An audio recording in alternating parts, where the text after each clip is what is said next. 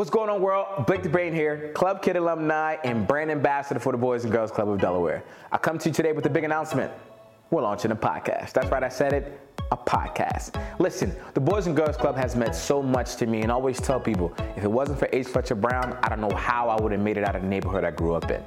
But that's why I want to sit down with the past and the present to ask them, how much has the Boys and Girls Club had an impact on their lives? And I'm going to start this week by interviewing the 2021 Youth of the Year recently selected about a few weeks ago, Adasia Hawkins out of Greater Dover Boys and Girls Club.